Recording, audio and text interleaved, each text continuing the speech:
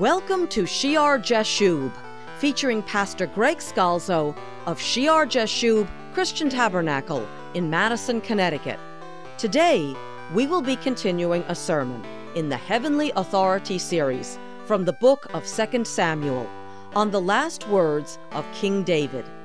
Pastor is in chapter 23, and we have seen God's word to David. He who rules over men must be just, ruling in the fear of God. When we left off, Pastor Greg was in verse 5, where David confesses, "Although my house is not so with God, yet he has made with me an everlasting covenant, ordered in all things and secure."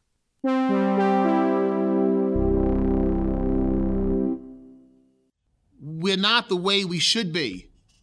God has proclaimed how we should be, and we're not that way yet. He's made a covenant, a contract, an everlasting contract. And we study that contract. We'll just read a couple of words of it again. Back in chapter 7 and verse 11, because David desired a house for God. He said in the second part of verse 11, "Also the Lord tells you that he will make you a house. When your days are fulfilled and you rest with your fathers, I will set up your seed, your offspring after you, who will come from your body, and I will establish his kingdom. He shall build a house for my name, and I will establish the throne of his kingdom, the seed, forever. I will be his father, and he shall be my son. If he commits iniquity, I will chasten him with the rod of men and with the blows of the sons of men." So as Jesus takes the position of mankind, the sinner, as he goes into that water of baptism, and John says, "I should be baptized by you," and Jesus says, "Let it be so for all righteousness." And the Levitical priest lays hands on the Lamb of God who takes away the sin of the world, and Jesus goes into that water and associates, even though he's sinless, with sinful mankind. He takes that upon himself on that cross, the rod of men and the blows of the sons of men. In verse 15, "But my mercy shall not depart from him as I took it from Saul, whom I removed from before you, and your house and your kingdom shall be established forever. Before you, your throne shall be established forever." Again, the eternal, forever, everlasting contract, this eternal covenant. We go back to chapter 23 and verse 5.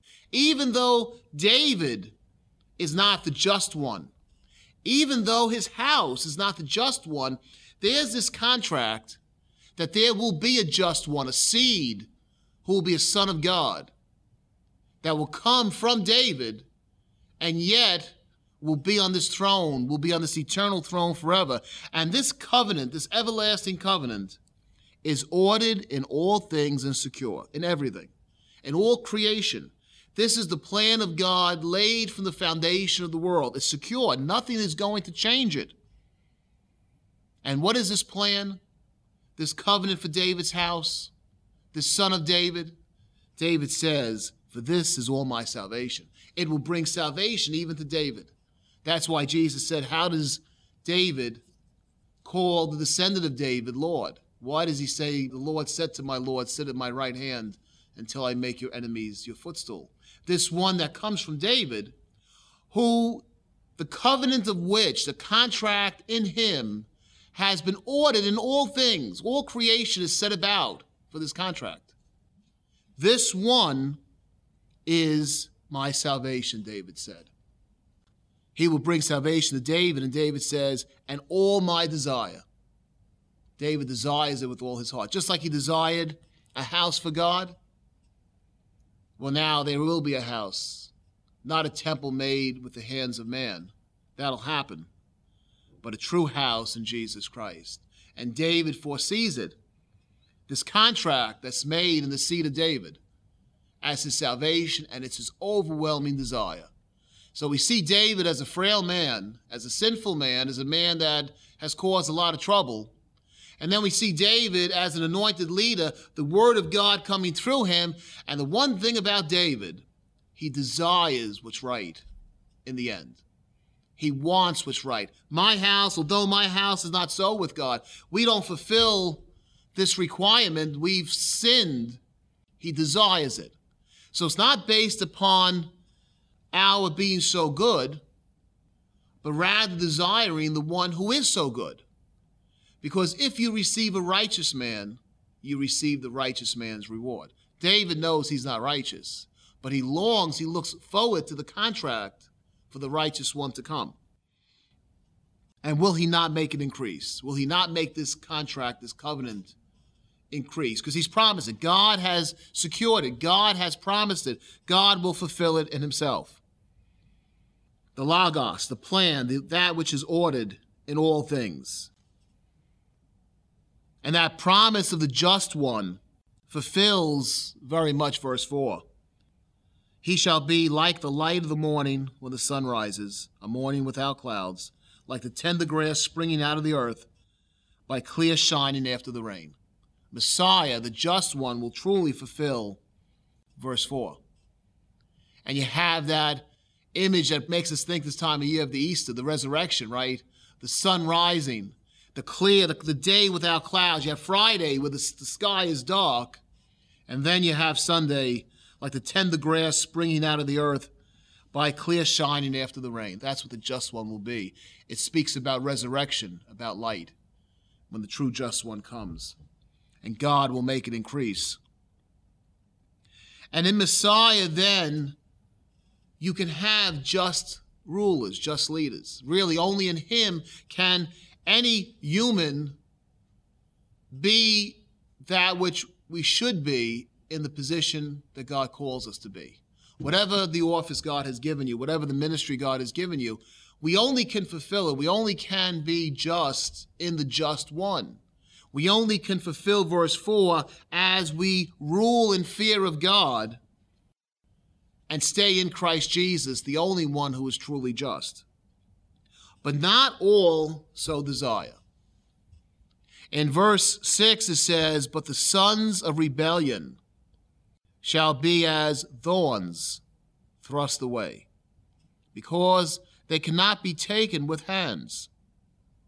But the man who touches them must be armed with iron and the shaft of a spear, and they shall be utterly burned with fire in their place. There are those who never desire. See, David has said, we are not so. We are not just. But I desire it with all my heart. All my desire is for this just one, this salvation, this contract God has given. I'm not just, but I desire justice. I'm not right, but I desire righteousness. We can't do it, but one God will send by contract. It's ordained it will happen, and he can, and I desire it.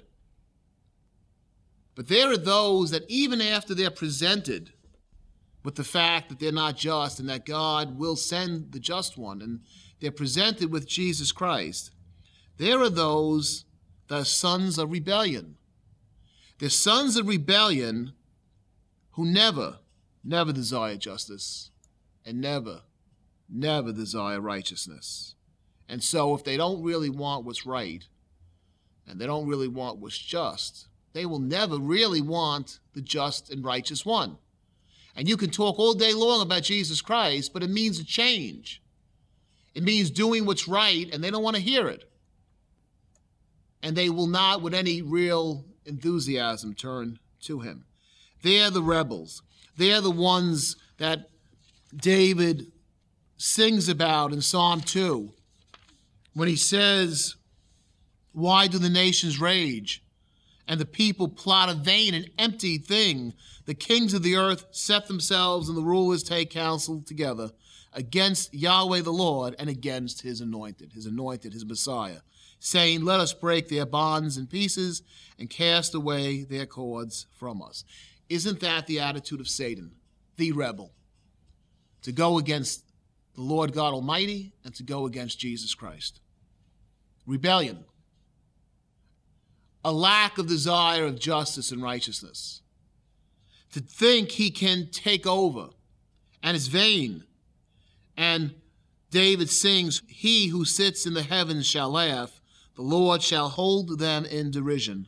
Then he shall speak to them in his wrath and distressed them in his deep displeasure, saying, Yet I have set my king on my holy hill of Zion.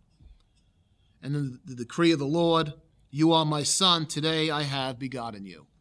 And ask of me, and I will give you the nations for your inheritance, the ends of the earth for your possession. God has established his king, and you have these who rebel. They're like the devil and his angels. Even after being presented, they have no such desire for righteousness. And David, inspired by the Spirit, compares them to thorns. You know, the thorns on Jesus' head? Thorns that should be thrust away. They're not good for anything but to be cast into the fire, burned with fire in their place, a place prepared for them, the place prepared for Satan and his angels, his demons.